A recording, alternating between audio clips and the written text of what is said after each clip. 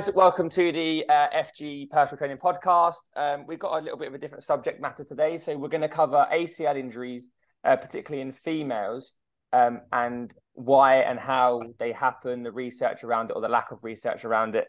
And then in particular, we're going to talk about Arsenal Women's Football Club, who have had a spate this season just gone. They've had 4 in the same team. And we're going to discuss a little bit about why we think that is. And around that. So obviously I'm joined as always by George. Hello, George. Hello. And we're bringing back to the podcast Mr. Tom Little. How are we doing, Tom? Very well, thank you, Freddie. Thank you for having me, guys. Welcome, George, or hello, George. All right, mate. Right, so let's get cracking then. So we know women are more likely to have ACL injuries. I think there's statistics like 30-odd% is some of the stuff that I've read and we're reading. It's become more prominent now, particularly in the WSL, so the Women's Super League, the football. There's a lot of talk around research, high-profile names. So some of you guys may have heard of Beth Mead and Leah Williamson in particular. A couple of the girls that were on the Lionesses squad last year that won the Euros. So a couple of high-profile names that have done their ACL this year.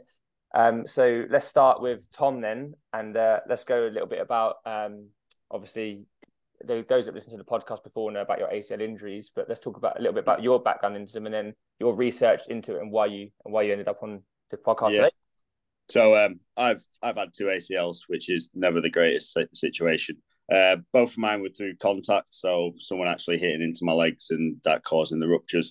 Whereas, again, rough sort of statistics here, I think 2/3 of ACLs generally go through non-contact based. So your general ACL, if you guys are aware of the mechanisms behind actually how the injury occurs, it's some form of knee displacement. So the knee either moving forward or backwards, anterior, posteriorly, or sideways. So your lateral or medial movements, particularly the inward sort of movements of that knee valgus, so the knee dropping in towards the center line, and that causes the rupture. So generally speaking, it's not the nicest of injuries, particularly if that sort of stuff happens in terms of, non-contact based. There's a few different reasons behind it in terms of particularly for the female side of things. So if you look at just generally some of the risk factors that females have in particular, one of the big ones in our sports world, I'm sure you guys both know it as S&C guys, is the Q angle. So the angle of the thigh bone particularly.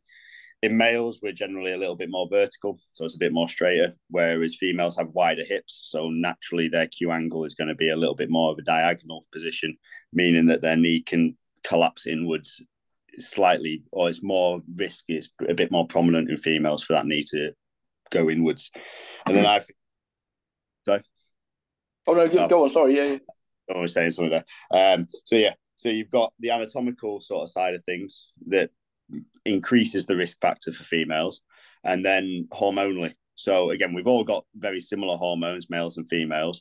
Females have slightly different levels of certain hormones compared to males, and depending on their menstrual cycles, it can fluctuate the levels of hormones within the body, and some hormones create joint laxity that's needed for birth and things like that later on.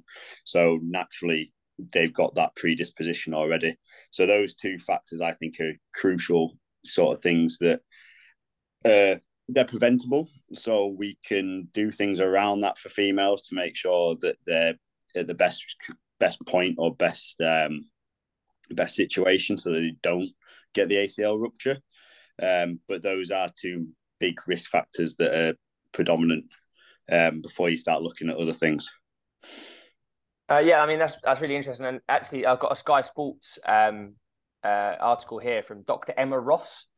So she says she says that there are only 6% of studies in sport and exercise are done solely on women, so obviously quite a low amount. And she talks about she says here, where's the quote?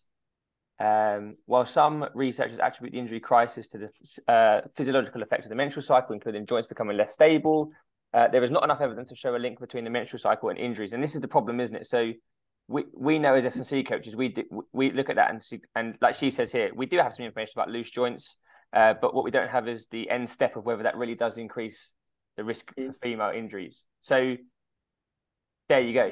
That sums it up, I think, doesn't it? Where we know that females have this difference in, like you say, hormonal levels and what that does to their bodies, and we can make a good guess at why potentially their ACLs are at a greater risk.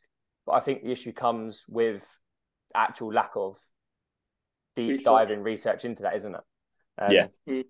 We've got the research up to that point, but actually we haven't got the research after that point of why it's causing that. And I think that sums it all up. 6%. I mean, that shocked me when I read that, to be fair.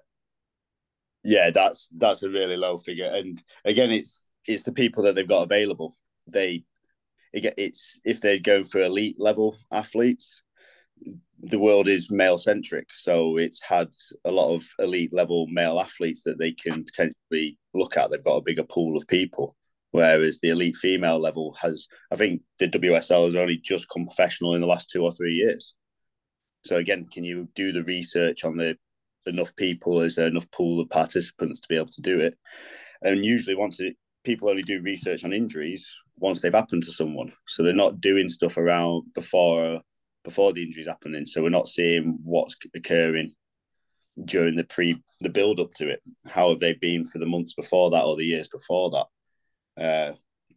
Which I think is always one of the hard things about research. Research is great, but it's always there's a lot of things that you can look at, and you can pick research apart quite easily once you start deep diving into the actual studies themselves.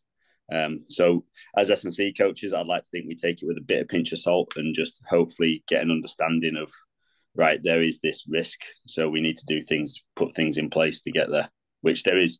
Because men, if you look at how the ACL goes, the factors to it is very similar between both male and female in terms of when you actually see the mechanisms of how it's gone. So it's not a female issue for the ACL going in terms of mechanically. So there must be something else going on around it other than just the hormonal side of it and the anatomical side of it. Again, I mean, all the research I've looked at, they've all kind of made a statement, but it always ends with more researchers needed to kind of confirm these suspicions, I guess, of potentially why these could be a factor. But like Freddie said, if there's only 6% of studies around females and this injury, then there needs to be a lot more work to be done in order to fully understand some of the mechanisms of why these injuries are so prominent. I'm also very conscious of the fact there's 3 men sat here talking about female injuries, and I think that's there's one of your big issues.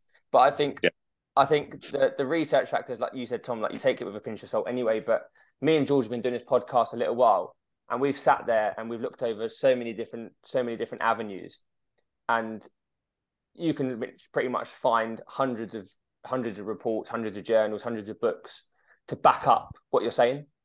Yeah. Exactly. Apart from this, once you get into this female injuries and female ACL, you're in the guess world, aren't we? It's one of the things I think you learn when you go through, particularly through the university side of things, and you start looking at research. Research is very pointed down. The people ask a certain question because they want to get the answer to that question. You see what I mean? So they can sort of dictate what's going to be the slight outcome. They'll know roughly what they're going into to try and find. It's a bit like watching a Netflix documentary. They kind of know what they kind of want to make out of the documentary, and they're going to lead you down the path that they want to lead you down. Mm-hmm. Research can be very similar. So that's where it's really good to look at different researches and find one that disagrees with what you find and seeing what participants are involved in it. Because the one that you might like might only have 4 participants in it, but the one that you disprove has 40 participants in it. Yeah. So that's where research can always be a little bit of a minefield for us all, I think. Yeah, agreed. But I think, like you say, that it can help, even if it has had 4 participants, it can help. Yeah, it can help guide you. But I think with this area of female ACL injuries, we're just in a complete. So I've got the super training. So some people call it the Bible of S&C, right? And I literally went into it yesterday. Glossary, anterior cruciate ligament, found it. All male stuff, and obviously that book's fairly ancient now, to be fair. But it's still a good reference guide anyway. But nothing at all on training of. It talks about loading of an ACL. It talks about movement of it, how to look after it. But really from a male perspective, isn't it? And there's nothing on this. And when I'm even stuff to do with the menstrual cycle, I've done research on before. I've been quite a few female athletes and young female athletes in the gym. That's even then, like that's getting better, but there's nothing on that. So how can we say that the menstrual cycle is linked to ACL injuries when there's not even enough research on the menstrual cycle on its own, let alone its factors of causing an injury, and depending on where you are in the cycle, depending on how much at risk your ACL is. Yeah. So all those factors, the anatomical, the muscle strength, the hormonal, they're the intrinsic stuff. They're the internal stuff that's relatable to that individual. And I think they are issues, and it is potentially more because of the way society's been, and sport has always been sort of more male dominated. And then if you think of one of the main things that protects an ACL is muscle strength. So building up muscle mass, building up muscle strength. Society has always been, females don't want to get too muscular. So it's almost been sort of shunned away from doing that side of training. So is that leading them to that sort of heightening the risk factor in that element there? So potentially this is where you start to look at, it's not just, so they've got natural or innate sort of risk factors that are there already, but society could potentially be one of the reasons why these risk factors are even more prominent for them, and why the ACL injuries are more significant for females, or the numbers are more significant in females, because their training background might not be quite the same as a male's training background, particularly once they get to that elite level of sport, because during their teenage years, they might shun away from doing that stuff, whereas young lads, teenage boys, they kind of want to go to the gym, don't they? Mm-hmm. I know society's changing. It's becoming better. You see nowadays, you guys are getting it as your PTs, you're probably getting a lot more young females in training and doing the right sort of stuff. And I'm seeing it, you go to the commercial gyms, you're seeing a lot more females training and doing strength training. Whereas 10, 15, 20 years ago, were they doing that type of stuff? And then is that one of the problems that society has at the moment? And I think like leading off that as well, like society's issue you said about like training background, but again, that comes from a societal thing of women, girls didn't have academies. There's no such thing. Like where we live in Norwich, like Norwich City have only just so they've only had they've only had a women's first team for a couple of years, and it was only at the start of this season they integrated them with the males, as in the women could use the same training facilities, but they're not full time. But there's no female academy. So how can you expect? So once you get into the elite level, like these lads who are getting to the elite level in football, they've had maybe 10 years already of S&C based or gym based work given to them by the clubs. The girls are coming in at 16, 17, 18, having done nothing. I spoke to a guy called Ben Haney. You won't mind me saying this. So he works at a school in Cobham. The name of it leaves me now. It's a private school, but it's an all boys school until 16. And then he's the head of S&C there. So he's taking on elite female athletes, like girls that are on Olympic pathways and stuff. And they're coming in at 16 to his school, having never done S&C before, where all the lads have spent the last 5 years, 6 years there. And they're already on an S&C program. He knows who they are by 16, 17. They've done 5 years of good solid S&C. It's the Reed School in Surrey. They've done 5 or 6 years of S&C, and the girls are coming in at 16, 17, 18, having done nothing. They're already 5 years behind in and that's not his fault, and that's not the school's fault. It's an all boys school, but I think that sums up society. Anyway. Yeah. And if they've already got a potential that their anatomy is going to put them at a risk, so they need stronger muscles to make sure that risk factor is as low as it possibly can be. But then they're 5 years behind. But then we're probably throwing them into the same intensity of games, the same time period in the football matches as well. So fatigue levels start to kick in. And that's something that, again, if you're not conditioned for it, your body can't adapt to that fatigue, can it? It can't. Yeah, they haven't built the general conditioning for the sport like some of the males have because of the time, I guess. I mean, another thing I remember speaking to you about, Freddie, was we were kind of discussing whether or not another factor could be about them maybe focusing a little too much on skill acquisition, maybe for the sport. Yeah, and I think we see that as well. in a lot of sports actually. Like I'm a big boxing fan, and at the moment they're talking about, because women only box 10 2-minute rounds, not 12 threes, and they're trying to push for 12 threes in women's boxing. But from an S&C point of view, I look at it and go, well, hang on a minute. If we're only just pushing women's boxing the last 2, 3, 4 years, and this whole thing is around skill acquisition again. So are they actually doing their training, or are they just literally just boxing and just doing? Are they actually physically ready? And I'm not saying that to degrade it, but are they physically ready because of, like we said, because of societal issues that have happened in the past, because of lack of training, because of lack of knowledge, because of lack of research, because of lack of whatever? Are they actually, like, do we just have to go, do you know what? They're behind the curve and we've got to give them time?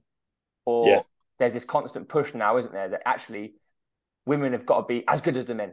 And it's this as good as the men. What does that even mean? Like, what does that even mean?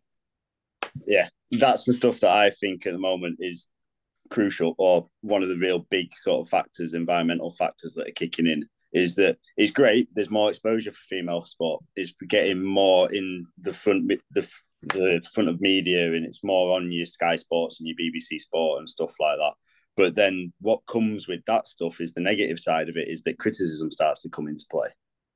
So you take like boxing, for example, if you're thinking, well, you can't see them working on their 1-2 combos and stuff because now, and then the analysts are complaining that they're not blocking properly or they're not striking properly. So rather than in their training session doing something for 10, 15 minutes that can help injury prevention sort of stuff, they're now going straight into a skill acquisition sort of side of it. Missing out on one of the fundamental foundations that they'll need for any sport, regardless of what sport they're doing. But if you're looking at boxing, you're looking at football, it could be the same again. You're complaining that the girl missed a one-on-one opportunity, so now they're working more on that side of things, and they're not doing the stuff beforehand as warm-up exercises because they're going straight into that. I think that's a great point, Freddie. I think that's right up there with one of the main reasons that it could be happening for females a lot more at the moment. And I mean, like, look at the boxing world, and why do they say they want longer rounds? Is because there's not enough female boxing knockouts. So essentially, we want to make the rounds longer to injure them anyway. So this is a crazy thing. I mean, our world, Tom, of karate, women always did 2-minute fights, not 3. And I don't know whether that I never knew the reason for that. No, neither did I. I don't know. It's gone up to 3 at the elite level. Yeah, so that's obviously matched now, but I never knew the reason for it. I don't know if there was a good reason for it or not, whether there's any research into it, or whether it's just because, I don't know, every other sport, tennis, they play less sets at Grand Slams and all this kind of stuff. I don't know, but the fact it's gone up. But then again, I think in our sport that the women compete at probably a similar level to that of the men anyway. Yeah, I within our sport, within karate, I don't see a difference between elite female and elite male. When you're watching a fight, they can be as exciting as each other. There's no difference. So I think it was an arbitrary thing that some guy probably on the panel went, oh no, female should only fight for 2 minutes. And then it stuck. It became a historical thing. Yeah. Like George doing his Muay Thai. Do they do any different for female in Muay Thai? I don't know the ins and outs of the sport. No. I'm not. Yeah. It's again, it's same as you guys with karate. It's very much the same. So, yeah, but in terms of our sport, I don't see I don't think there's a higher level of female ACLs compared to male ACLs within our sport.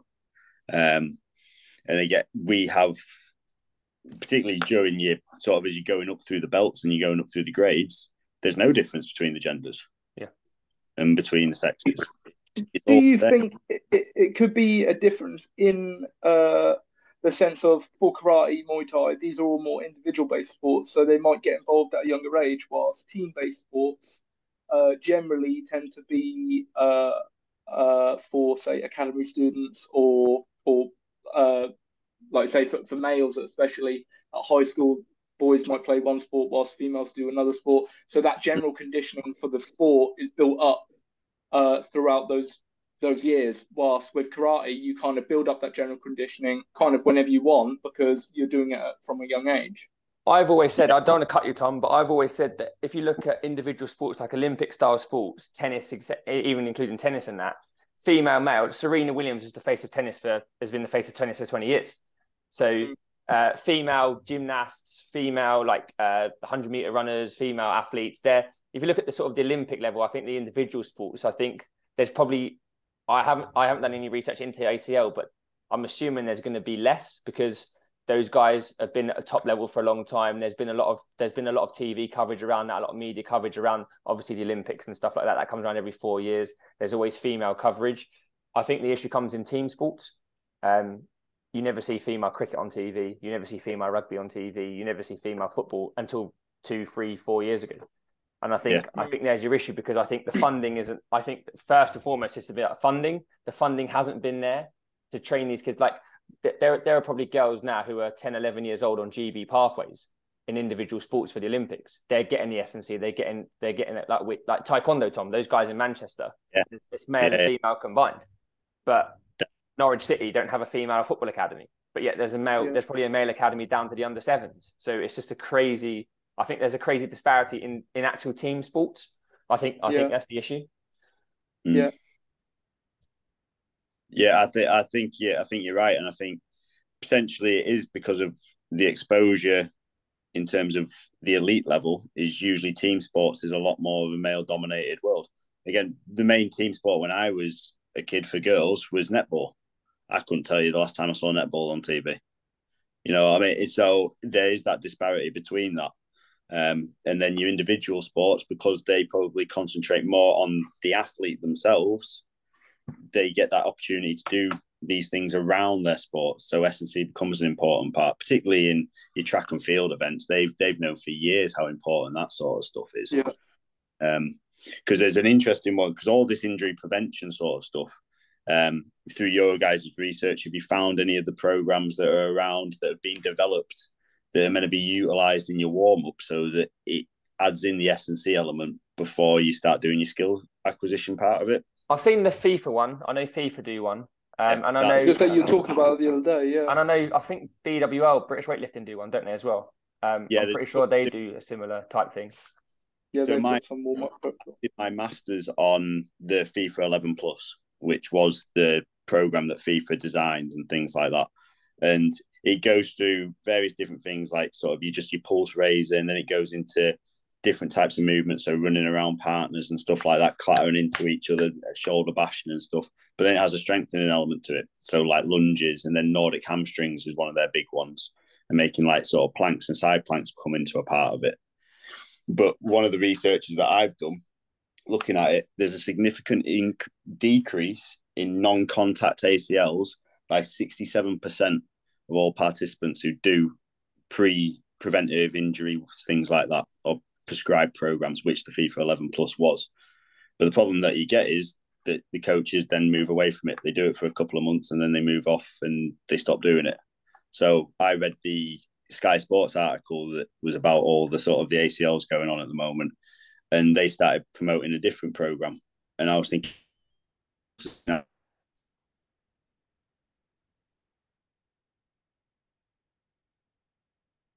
I think we've lost him there.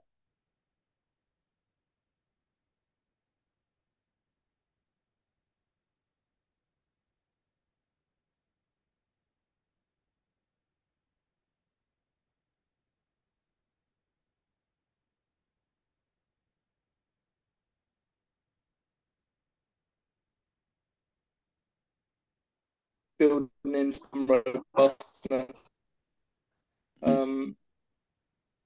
So building some robustness circuits for these common injury sites for some of these individual athletes. But I guess for team sports, like you said, it's probably a lot more difficult to incorporate those sorts of things, and that might sort of phase out and phase in now and again. But it needs to be something on a consistent basis to, like you say, decrease the risk of these injuries.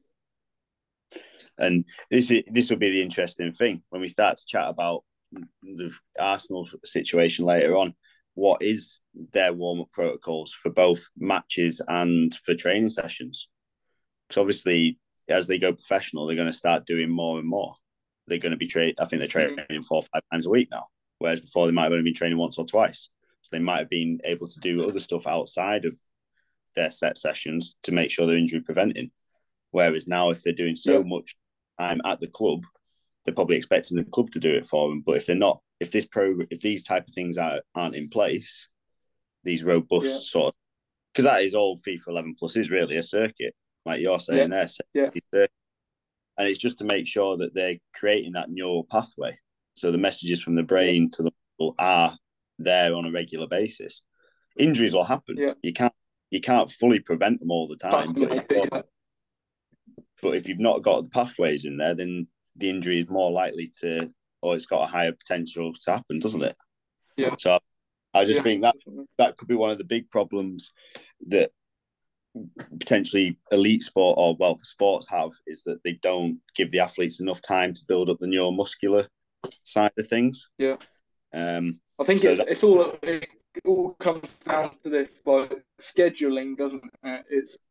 It's what does the athlete I guess need, and trying to schedule things around other factors. So, like you're saying about if they've got skill-based training, S&C, they might have some additional, like we're talking about robustness-based stuff. It's trying to make sure they're getting adequate amounts of all of these things, not doing too much of one and not enough of the other. But it gets quite tough at these elite levels when that schedule's so full and they're doing so much. It's probably quite difficult to balance all of these things. And I think that's one thing that maybe potentially it could be an issue with, maybe a scheduling balance of these things. Yeah, I think. Sorry, Fred. Do you want to go? Go on. Go. No, I was just going to say I think you're right. And when we're looking at, when we start to talk about Arsenal a little bit later on, you see the season that they've had. Because I think they're in the Champions League as well as the league form, and I think they got quite far in their FA, in the female FA Cup. So that's a big load, especially training load, as well as then actual competitive load that's going through them. So if they've not, if the schedule's that tight, maybe the coaches have decided, I'll tell you what, we won't do that today. And before you know it, it's been 2, 3, 4 weeks and they've not done any of it. So this is why, if you can find stuff that's simple and easy to implement and be part of the regular routine, then the athlete gets familiar with it and they know how to go through that. I think with let's move on to Arsenal, because I think it's a good time to do it now. We're discussing it. I mean, this is where we get into sort of conspiracy now, because we don't know what goes on over there. I'm an Arsenal fan, so I can talk a little bit more about the history, and I do follow the women. I did go to see them a couple of times last year. I was there when Weinrotter went down at the Emirates. Off the ball, all 4 of them were non-contact. I think the worrying thing for me is that, I know you said a minute ago, Tom, we can't take out risk factor. We can't do that. We can try and decrease it. The scary thing for me is this constant ACL problem in especially in female football, which is contact. So we can't take the risk away of someone getting chopped in half. We can't take that away. That happens. Like you said, yours were contact. You can do all you want injury prevention wise. If someone smashes you in the leg, there's not a lot you can do with that. The scary thing for me is this off the ball, basically not even going into a tackle, will be jogging along the pitch or sprinting for a ball and they're gone. So that's the scary thing for me. I understand what you're saying about the loading of the games and stuff, but the male counterparts do that as well. They go far in competitions, they go deep in competitions. And I don't buy that about scheduling, because those elite level teams now, particularly we'll talk about Arsenal, they're involved at Colney Training Centre every day. So those guys are full-time professionals. They're at Colney every day. They've got access to physios. They've got access to gyms, masseurs, S&C coaches. Where's the issue? And I personally think the issue is around loading and not monitoring it properly, because they're in the same setting as their male counterparts. So what are they not getting, or what's causing them to have the injuries that they're having that the male counterparts aren't getting? So I understand that maybe at a grassroots level, if you're playing a lot of games and you don't have access to S&C because it's expensive, and I get all that. That makes sense to me, like too many games, maybe not missing a session. But I think at an elite level, Arsenal, I can't see Arsenal Football Club. Well, I'd like not think so. That they're going, I will miss a gym session today, girls. Let's go and do a one-on-one shooting session. I'd assume so as well. I'd like to think so. And you look at, when you're comparing both the Arsenal teams, the men didn't exactly have a small season, did they? They were playing, and I don't know if they even got one ACL in the men's team. Nope, not one, mate. No injuries, no major. Is it back to what we talked about earlier on in the podcast, that the men's side of it, they've had this training history. They've had years of building up some sort of neuromuscular pathways in cutting, landing, twisting, turning. Whereas if the females have only come into the sport later on in their development in life, Does that mean that they haven't got that neural pathway the same? I don't know. I'm not sure. But I would say you're right. I think there's something that they're not monitoring, particularly at Arsenal, if they've had that many, whether it's they've arbitrarily just let the girls go in the gym and they've told them the plan that they want them to do, but they're not watching it. I'd like to think that's not the case, because if we were S&C guys working down there, we'd be monitoring the girls all the time, wouldn't we? We'd be wanting to be on top of it. So I'd like to think the professionals there are doing that. Is it something that I think, and I think this is what might be happening in the WSL, because it's not just Arsenal that have had their fair share of injuries. I think other teams have, and there's been quite a few ACLs within the WSL itself. Is it the scrutiny that's coming into it? So maybe they still do the warm-up, they might do it, but rather than doing 2 sets of the exercise, they're only doing 1 set of it. So again, they're not quite getting that same load coming in to develop the neural pathways. It's a really tough subject, because I don't want to speculate that Arsenal aren't doing this and Arsenal aren't doing that, because they probably are. Yeah, I know Jonas Eidevall, the manager, has already said there'll be an internal investigation. But he follows the classic line of there needs to be more research, more funding, more this, more that from everyone else. But he's like, we do need to look at internal. I also think the big issue as well is facility, because even though they're getting the best facilities of training, they're not playing at the Emirates. These girls, Chelsea aren't playing at Stamford Bridge. They're playing on fields still. Yeah. I mean, I know Emma Hayes had this problem with the games getting called off during the winter. All the men are playing on undersoil, heated pitches, bit of snow, bit of ice. Crack on. The girls are playing on waterlogged, frozen pitches. Basically, it's basically a farm with a stand around it. Or weather pitches, because if you have a look at the rate of ACL tears in the NFL and in the American Football League, the majority of their pitches are AstroTurf style pitches. Yeah. And is that one of the big influential factors? So then you'd look at the boots or the studs that they're wearing, which, if you look into the female side of it, this is something, again, 3 lads sat on a podcast talking about female ACLs. We probably didn't realise that boots are male boots, but females having to play in a male boot. So here's that was something I was going to bring up. Yeah. Here's that quote from Emma Ross, I think it was. Dr. Katrine Oakham Krieger pointed to soccer cleats, American, being geared towards men's feet as an injury factor, as men's and women's feet differ in shape and volume. Many manufacturers have begun to develop a women's specific boot, which should be available for this summer's World Cup. But I mean, we're talking about 2023 here. After we've had, like you said, Tom, didn't you? The girl from Barcelona, who's the world's best player. She's gone down with an ACL. So we're looking at high profile players at Arsenal, all internationals. Vivian Miedema is probably the best player she was the best player for Holland. You're looking at Beth Mead, who was the player of the tournament in the Euros, and you're looking at the best player in the world at Barcelona, all going down with ACL injuries. I mean, I don't think Messi, Ronaldo, and Gareth Bale all went down with ACLs at the same time, did they? No. And those girls being the professionals that they are, I'm sure they're doing some form of S&C. Yeah.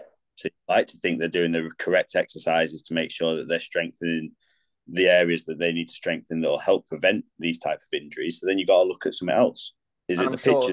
I'm sure their diet's great as well. I'm sure they're not cutting corners there either. So yeah, I think exactly. I think you then you've got to look at external things, haven't you, such as pitches, general boots. I think the boot could be a really big one, because if they know already, if we know from research and history, anatomically, females have that Q angle, so there is that predisposition. That means that the load through the foot is going to go into a slightly different point in the foot rather than the male's foot, which, you see what I mean? There's potential that the inside of the foot loaded more. So maybe you have to have or in a slightly different way in a female boot to mean that the knee doesn't have the tendency to roll inwards. It'll be interesting to see if they do release those football boots for the summer, because I think it's the summer the World Cup's going on for the females. I think is it this kicks off in July, I think, mate. So it's not far away. What really gets me with this as well, that technology is there. I mean, we live in little sleepy Norfolk, and I can go and get a pair of running shoes built up tomorrow. For my feet. I mean, I've got flat feet, so I've got a slight inward tilt on my foot, and I can go and get a pair of running shoes built up tomorrow. That technology's been around for years. And again, maybe is it the society thing that we go back to? Actually, do you know what? they're only women. Doesn't matter. Yeah. It just sort of like, oh, they'll be fine. It's sport. It's football. You'll have to wear football boots rather than the individuals who are playing. You've just put it as a collective sport, and you've just gone, oh, that'll be fine for them. Yeah. So I think there's a few different things that influence females being more susceptible to the injury, but then I think societal and the environmental problems or environmental challenges that you've created are the main reasons why, particularly in football, they seem to. So yeah, we were on the subject of football boots. So yeah, I agree, Tom. I mean, like you say, Q angle and stuff can affect the way they pressure their foot and stuff. And this technology must be around. So I know in cricket, for example, female cricketers play with a slightly lighter and smaller ball. I know that doesn't prevent ACL injuries per se, but there's other sports are doing certain things. They bring the boundary in slightly. Obviously, female hurdlers jump over a slightly smaller hurdle. So other sports are creating different. They're creating different parameters, for females to be able to play the sport. Like, I mean, I can't talk, I've got small hands, but I'm sure the average female hand is smaller than a male, so having a smaller, lighter cricket ball makes sense, because you're probably going to prevent things later on like wrist injuries, finger injuries, etc. The ball, I don't think, is any softer. It's just a smaller, lighter ball. So other sports are doing it. I think I was saying females rugby, do they play on a slightly smaller goalpost? I'm not entirely sure. No. But yeah, I mean, football I think is way behind. And going back to the Arsenal thing, there could be, like I said, there could be many external factors. But I think for Arsenal themselves, they've got to look internally, because I know it's an issue, but I think it's too much of an easy call to say, do you know what, it's an issue in female football. I think when you have 4 in a season and it happens to be 4 of your top players, and probably because they're 4 of your best players, they're playing the most football. I think that's where it's linked. So there's got to be a loading issue, right? Either they're training too much, they're not training enough, they're not doing enough of their S&C, they're not doing enough of something. I think there's got to be an issue there. I think it'll be, for Arsenal, it might have to be looking at the fatigue levels. And I don't know, is the female game 5 subs like the male game is, or is it still a 3 sub rule? I think it's 5, yeah. I'm not fully sure. But then are they rotating their squad enough? Because obviously if they get that amount of games in, and females are generally smaller than males, so therefore they're going to have to cover further distances within a game, aren't they, to run up and down the pitch? Just naturally, biology-wise, they're going to have to travel further. So fatigue levels could potentially be higher. They might be doing the right S&C stuff, but if you're already tired from doing your S&C and then you're playing a match and then you've got a couple of days recovery to go straight back into another high intensity match. And I don't know, you'd have to look, are the injuries towards the end of the game, or are they towards the beginning of the game? Because if it's towards the end of the game, that could highlight that potentially it's the sub rule that they might need to look at, or Arsenal might need to look at their policy of, right, you've played X amount of minutes this month, we're going to have to bring you off for the next 2 games just to make sure you don't start to go overloaded and you start to come into the risk factors section. See what I mean? So, and I also think that links into time limit at a high risk.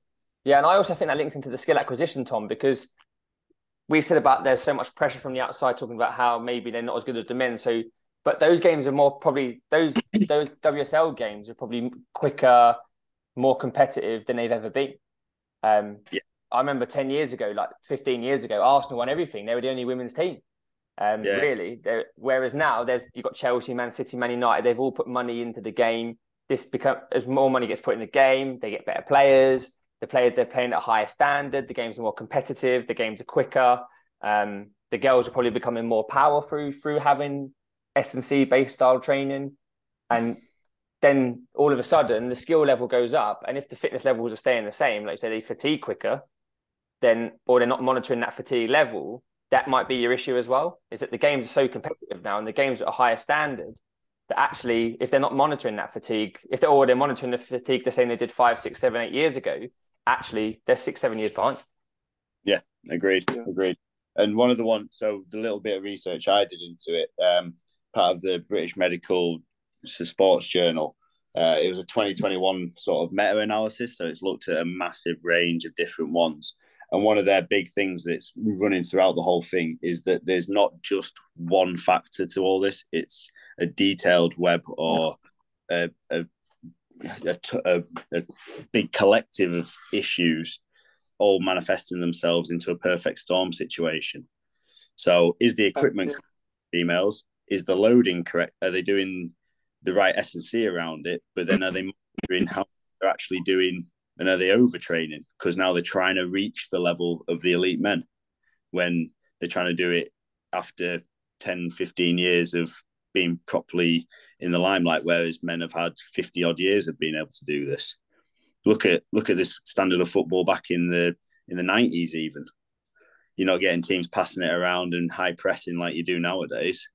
So if the female game's trying to jump levels so quickly, like you said there, Fred, are they doing the fitness stuff, or is the fitness matching the skill levels that they're trying to keep going with?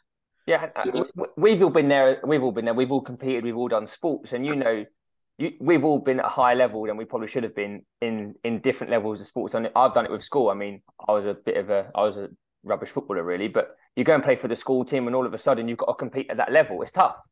And actually, I think if some of these girls aren't at the right fitness levels, but they're good enough skill wise, and they're jumping. I mean, prime example, he's not a female, but it's Gareth Bale. Have you seen the picture of him at Tottenham to him at Real Madrid? The guy's a different animal. The guy's a different animal. Yeah, he's like a sort of a weedy kind of guy at Spurs to this absolute ripped machine beast at Real Madrid. Because the level he went from to the level he went to, he needed that level of fitness just to be able to do that. His skill acquisition was good enough, otherwise Real Madrid wouldn't have bought him. But in order to compete at that level consistently and to maintain that, you have to be able to take that, don't you? You have to have the training load there. And are these girls getting that training load? This is where I think this is the second half of the podcast has been mainly speculation, but I think there's a lot still to be done. I think there's a lot to be.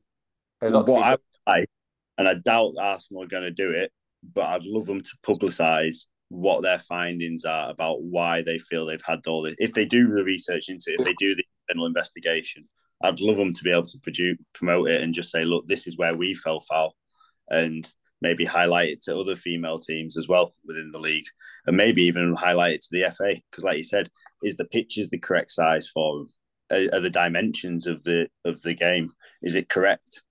Are they playing with a ball that's too big? All that type of stuff, you know what I mean? And it'll be an interesting thing to see if they ever do. I doubt Arsenal will, because it might highlight something that they don't want it to highlight. But I think there's a good couple of different reasons why it's going. And unless we had an inside sort of way inside Arsenal and finding it out, I think it's always just going to be speculation from us. And isn't that sentence there the problem of sport? People aren't willing to go hold their hands up and go, look, we messed up, but so you guys don't mess up. For us guys that are maybe not in an elite sport environment, but train elite athletes. I mean, I know I can speak for me and George. We've trained guys that compete at a really high level in different sports, not just football. But if we had the information to hand, that'd be really helpful for us going forward, working with female athletes. And I think it's something that maybe, again, this is societal issues that we're always a closed book. We don't want to be picked apart, do we? We don't want to look like we're vulnerable.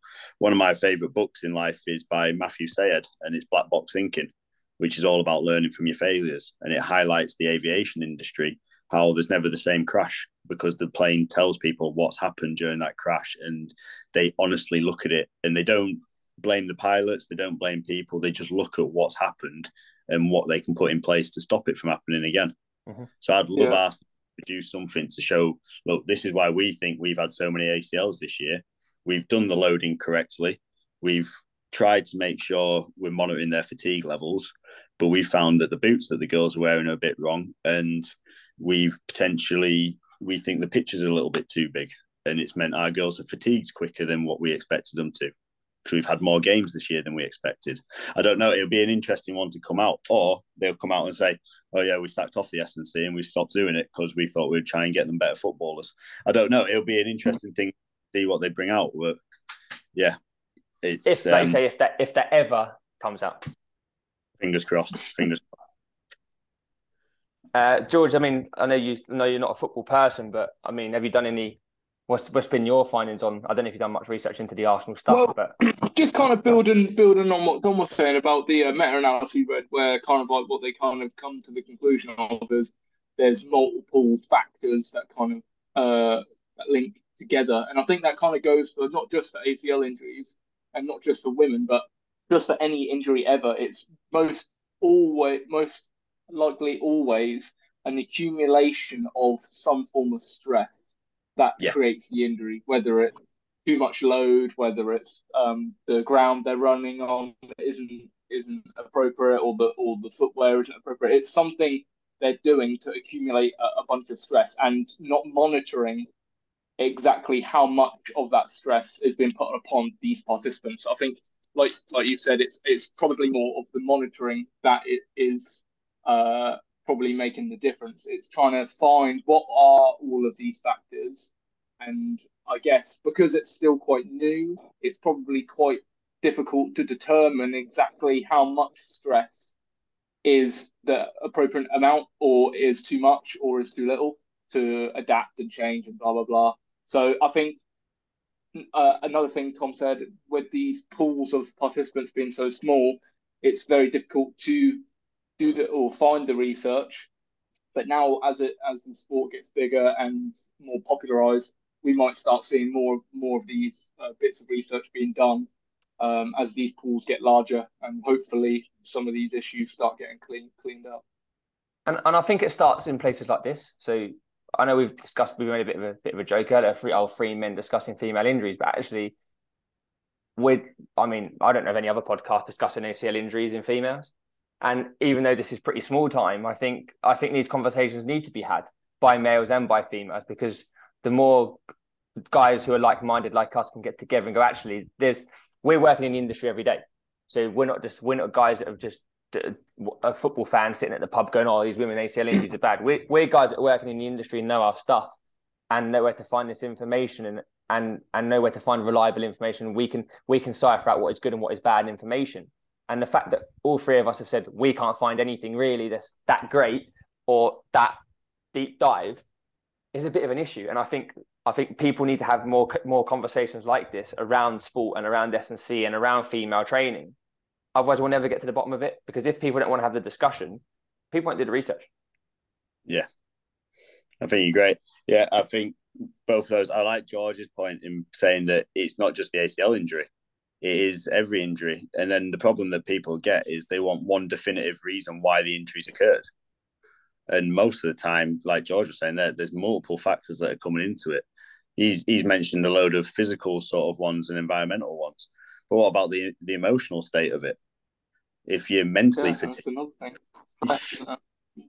know what I mean? And these, again, the scrutiny that's potentially coming into the girls' football now, these girls wouldn't have expected or had this before, experienced this sort of thing. So are they having the switch off time? Are they able to switch off and completely recover? Or are they always sort of thinking about it? So therefore, the training that they're doing is compounding that, and they're never actually fully getting back to 100%. And I guess as well, what they're promoting is equal. They're looking for equal billing, aren't they? Whenever you hear women's footballers speak, they're speaking about equal billing. They're talking about, we want to be up there with the men. We want to be up there with sponsorship deals, wages, media. I'm sure they do, and they deserve to be there. They deserve to get there. There's no reason why in society nowadays, in the 21st century, that females have to be second-class sports citizens. But that's what I mean. They're spending a lot of time. They said they're probably not recovering, are they? Because a lot of these girls, like footballers, you don't see Cristiano Ronaldo do a football match, then he does his post-match interview. He then goes back and rests. These girls are going out on like Graham Norton and doing shows about writing books to encourage girls into football. They got a lot of more media duty than the male counterpart has. Definitely, because their sport's in the infancy in that sense. So they're trying to create that mass participation. So there's more other external factors that are coming into it. Maybe not just the sporting world that they're involved in. And like you said, they're going on shows. So rather than going home and sitting in their ice bath like Cristiano Ronaldo or in his ice chamber, whatever he affords in his big mansion in Saudi Arabia nowadays, but the girls won't have that opportunity, will they? If they're going to Graham Norton, staying on until 10, 11 o'clock at night, going home, having 4 or 5 hours sleep, and then expected to get up for a big long journey from London up to Manchester, like the fatigue levels will be there. Yeah. Yeah, it's an interesting one. And like I said, I just hope that whether it's Arsenal will do it, considering they've had the most, but I just hope a couple of football clubs or maybe the Women's FA bring out a big analysis of what's gone wrong within the sport in terms of that sort of stuff and what they feel they could change. And I think, yeah, I agree. And I think women's sport in general can make a real effort on this. And I think collective collaboration as well between not just women's sport but all sport around all injuries, making sure that these guys are collaborating and like I say, publishing their findings so that guys like us who are still in the industry every day and working with female athletes and female clients. And particularly you guys are more in the general public's S&C sort of world. You'll be getting them from a younger age. So you'll be giving them that training history. So if anything, yeah, it's important for the football clubs to understand it, but it's even more important for you guys to get that information to then pass on to your younger participants, your younger athletes that you coach about how important this sort of stuff is and the reason behind it. And yeah, so but even in your world of rehab, Tom, I mean, if you've got females that have done their ACLs through their work, I mean, at the moment, there's not a lot out there, is there? But even for you guys that working in sort of the rehab side of things, the more information that's available, the better that everyone is, right? Always. We always want more and more research, particularly in the rehab world, just to make sure that we're doing best practice every time. So I think every so often we do in-service trainings and things like that. We've had a guy who's come from Manchester, who's the big ACL man in Manchester, who's worked with a lot of your athletes around there. He works with the British Taekwondo and things. And they don't tend to do too much different between male and female in their rehab roles. Again, he's had quite good success with his rehab, so I wouldn't say he's doing the wrong things, but there might be some things that we're missing out on because there's a crazy stat that it was in this articles that I was reading. It was 60% of people only get back to the level that they were pre-injury. So there's a 30% of people who are still not achieving the level that they had before injury-wise. And is it because there's something that's flawed in their rehab? I mean, how many times do you hear it just in general, just in football terms? Oh, they've done their ACL, they're never the same again. Speculation again, unfortunately. Yeah, I mean, how many times do you hear that in sport where they go, oh, they've done their ACL, they're never the same again? It's almost like a given, but you don't hear that for any other injury, do you? Oh, they broke their arm, they're never the same again, or they've done this, they're never the same again. Actually, why should it be like that? I know it's a big injury, but if there's information around it, it's not even research. It's just information. It's information being published. I'm sure there's plenty of research out there that just isn't available. Well, this is the other, most research you've got to pay for, unfortunately, nowadays, if it's decent stuff. You get some things like what I found in the British Sports Medical Journal, stuff like that they publish for free, but not everything gets published for free. Yeah. So, it's finding the right information and having access to the right information as well. Cool. I think that's a good place to wrap it up. So I think the summary of that is that essentially we need more. We need more info. We need more research. But for those guys that listen to this podcast that are working day to day, especially those of you that are working with female athletes, just keep plugging away and keep having the conversation, because the more we have the conversation, hopefully the more we can push for these big organizations to help us little guys out. And the more the big organizations do, the more we're supporting females at the top level. But the more we support the females at the top level, the more we can support the females coming through at grassroots level as well. George, obviously, thank you as always, mate. Always fun. Tom, thanks for joining us as well, mate. It's always good to have you on and a good insight as well. So thanks for joining us. Thank you very much. And I'd just say for all coaches, like what George was saying, create a robust program that targets the muscle groups, because there's not a lot environmentally that we can do as coaches to change things unless we have these conversations and hopefully highlight it. But as a coach, look at what you do and try and start implementing robust programs. If you're not sure, look up, there's loads of ACL preventative ones, but I'd big up the FIFA 11 Plus. I think that's a great one. Cool. Yeah.